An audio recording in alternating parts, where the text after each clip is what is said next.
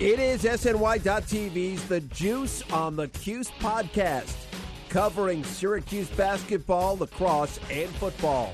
Today on the Juice on the Cuse podcast on SNY.TV, we'll be talking about Syracuse's Pinstripe Bowl matchup with Minnesota and a rivalry win over Georgetown. I'm Wes Cheng, and I'll be joined later by Brad Bierman, and our guest today is our great friend from ESPN.com, Andrea Adelson. Andrea, always enjoy speaking with you in December because that means that Syracuse football is in a bowl game. How are you today? I am great. How are you? Andrea, doing well. We'll get you started on this one. Back in August, we spoke on this very podcast, and you were one of the few national reporters willing to go out on a limb and predict that Syracuse was going to a bowl game in 2022. So first off, take your victory lap for that. Woohoo! Woo-hoo! And second, looking back on how Syracuse got to that bowl eligibility, did their season surprise you? Well, it was an interesting season, right? Because I think the 6-0 start was certainly surprising to a lot of people, myself included. When I projected the bowl, I did not anticipate Syracuse opening the season the way that they did with that win over Louisville, and I think that sort of set the table for the first half of the season. And then the way the second half of the season went was a little bit surprising because suddenly the expectations are ratcheted up. But nonetheless, the fact that this team made it to a bowl game is certainly something to build off of, because we all know that Dino Babers entered the season on the hot seat, and there were questions about his future because there hadn't been a bowl trip over the last several seasons. So making it to this point, I think, is great in terms of momentum and building forward and looking forward to the future. Andrea, last week, Syracuse lost both of its coordinators. Tony White will take over as defensive coordinator at Nebraska. Robert and I moving to NC State to be the OC. Syracuse announcing Jason Beck will be Syracuse's new offensive coordinator. How big of a loss is Tony White, and what do you think of the promotion of Jason Beck? I do think it's a big loss because Tony White had done a terrific job building up that Syracuse defense. When you look at particularly the way that the linebackers have played, the back end has played. I know the defensive front was young this year, but the talent and the development that he has been able to provide over the last 3 years while he's been there has made Syracuse, I think, that a lot of people respected on the defensive side of the ball. Every time they played well on defense, everyone was always giving credit to Tony White. I'm not super surprised, though, that Dino has decided to promote Jason Beck to offensive coordinator.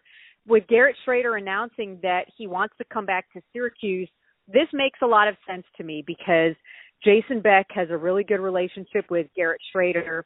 And I also think that this will allow Dino maybe a little bit more input into what the defense is going to look like.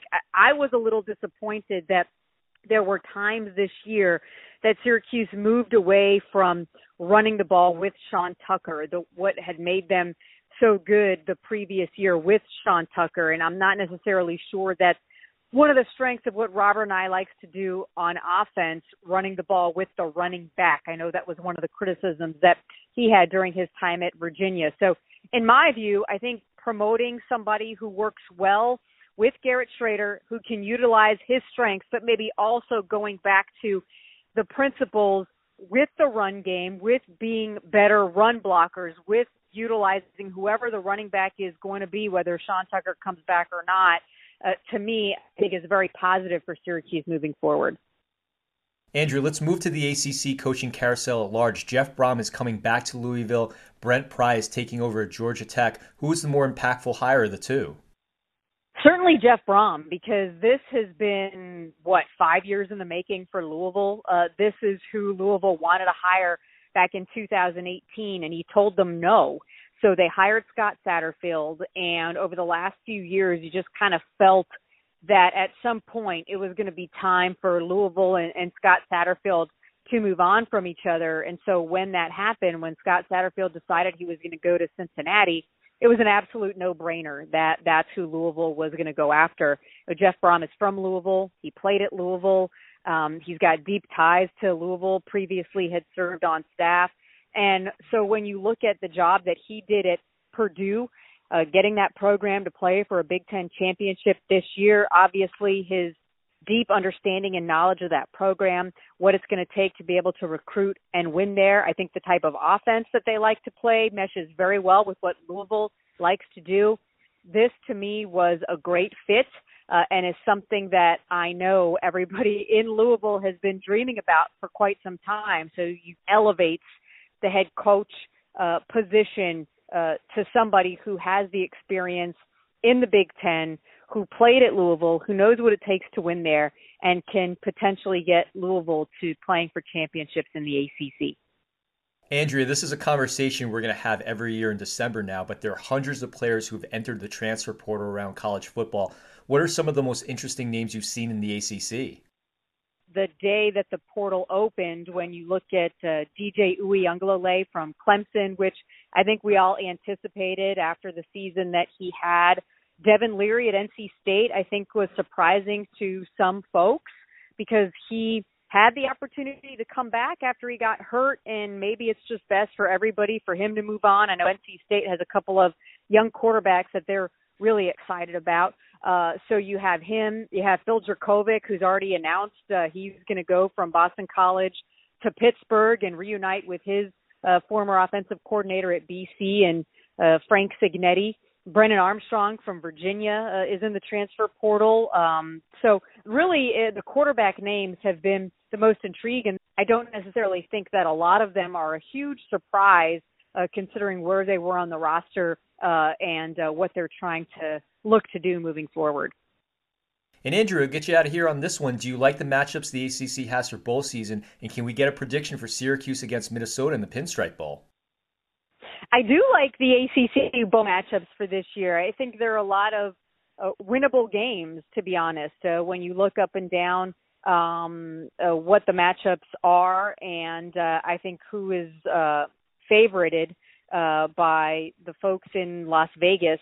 This is a tough one because initially I was leaning Minnesota in this game, quite honestly. I just didn't like the way that Syracuse finished the season. But then I look at some of the things they did in the second half against Boston College and just knowing what the potential is for this offense, the fact that guys are going to be playing. I haven't seen a lot of opt-outs for Syracuse headed into this game. So I'm going to go with Syracuse to put a little bit of a cherry on top of what has been a good season, have them ended off with a great season and maybe carry over into 2023.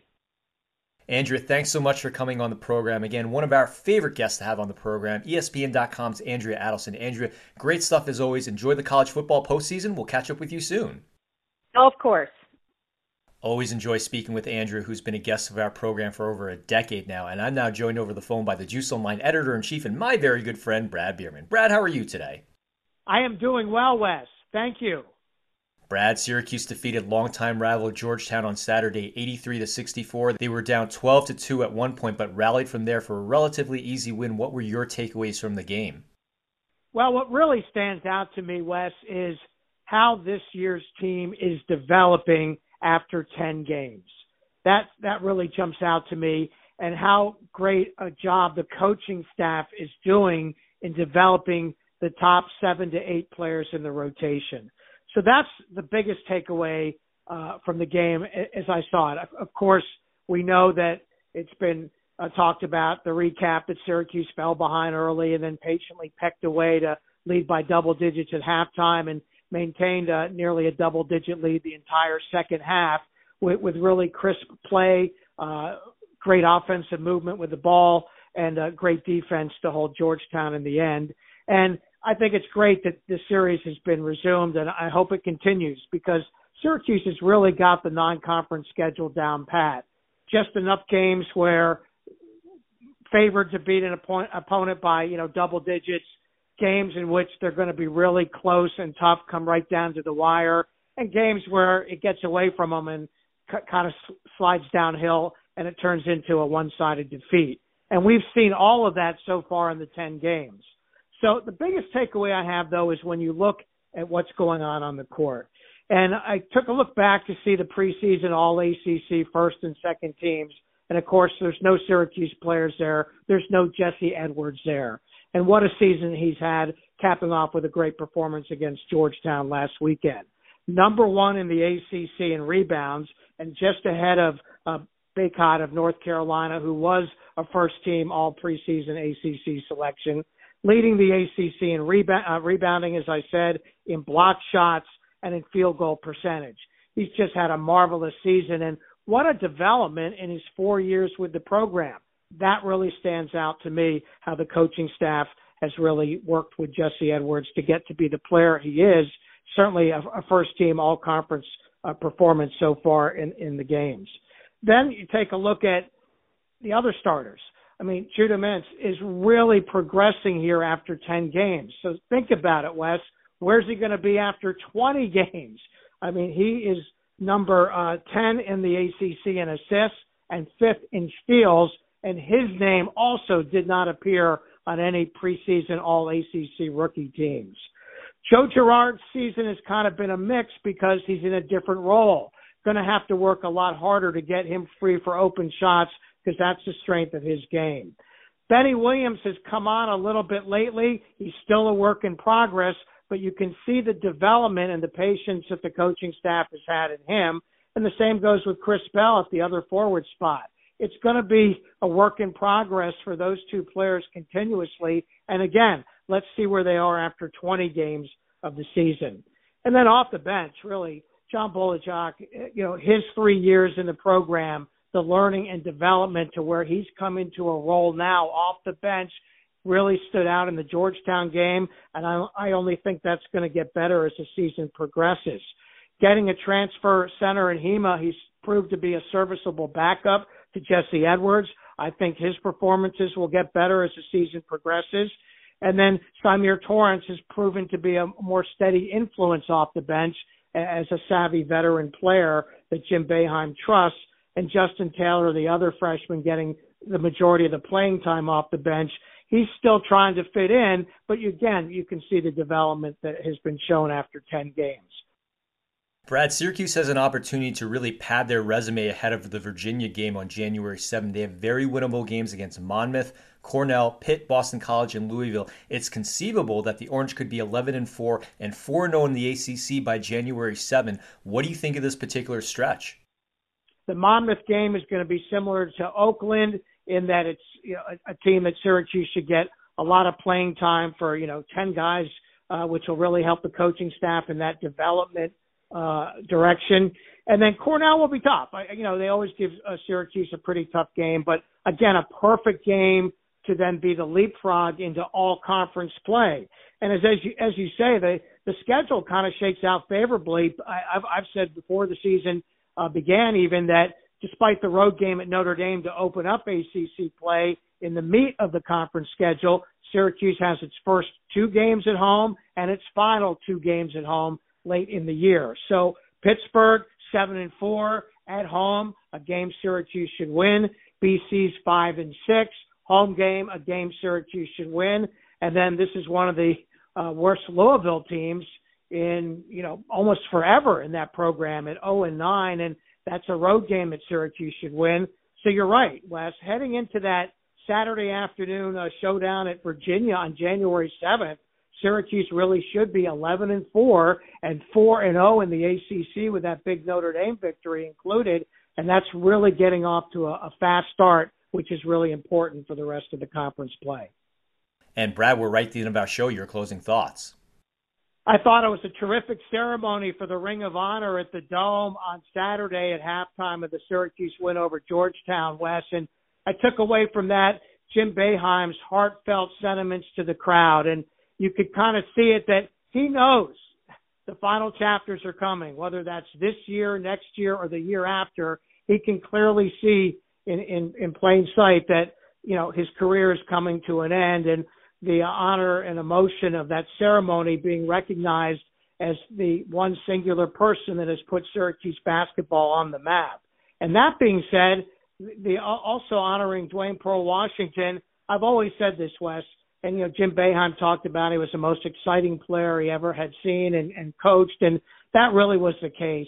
I was there covering the team on a regular basis in Pearl Washington's 3 seasons, and he was just simply dynamic.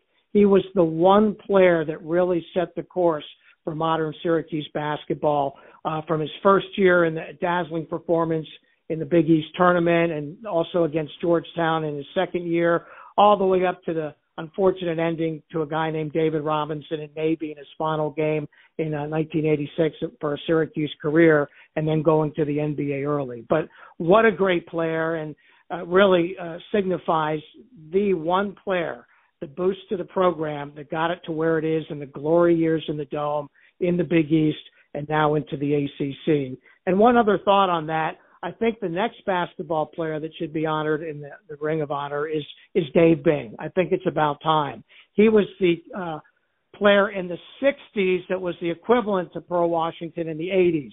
When Dave Bing came along, Syracuse was a losing program. It was the opening of Manley Fieldhouse in the early 60s.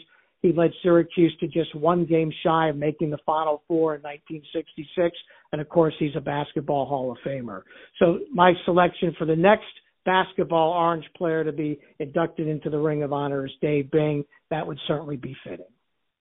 Brad, my closing thoughts are in a big recruiting weekend for the Syracuse football team. The Orange picked up 2 commitments on the offensive line from 2023 Pennsylvania high school star Vincent Carroll Jackson and Richmond graduate transfer Joe Moore. Carroll Jackson is a huge coup for the Orange, picking Syracuse over offers from Georgia, Florida, Colorado, and Rutgers, among others. And Moore started 37 games for the Spiders during his career there. The Orange needed help up front to keep Garrett Schrader upright in 2023, and these 2 prospects will certainly help him do just that. That's it for us. For Brad Bierman, this is Wes Cheng reminding you that the easiest time to add insult to injury is when you're signing someone's cast. You've been listening to the Juice on the Cuse podcast on SNY.TV, and we'll see you next time. This has been the Juice on the Cuse podcast, part of the SNY.TV audio network. Looking for a fun way to win 25 times your money this football and basketball season? Test your skills on Prize Picks, the most exciting way to play daily fantasy sports. Just select 2 or more players, pick more or less on their projection for a wide variety of stats, and place your entry. It's as easy as that. If you have the skills, you can turn $10 into $250 with just a few taps. Easy gameplay, quick withdrawals, and injury insurance on your picks are what make Prize Picks the #1 daily fantasy sports app. Ready to test your skills? Join the Prize Picks community of more than 7 million players who have already signed up. Right now, Prize Picks will match your first deposit up to $100. Just visit prizepicks.com/play100 and use code PLAY100. That's code PLAY100 at prizepicks.com/play100 for a first deposit match up to $100. Prize Picks, daily fantasy sports made easy.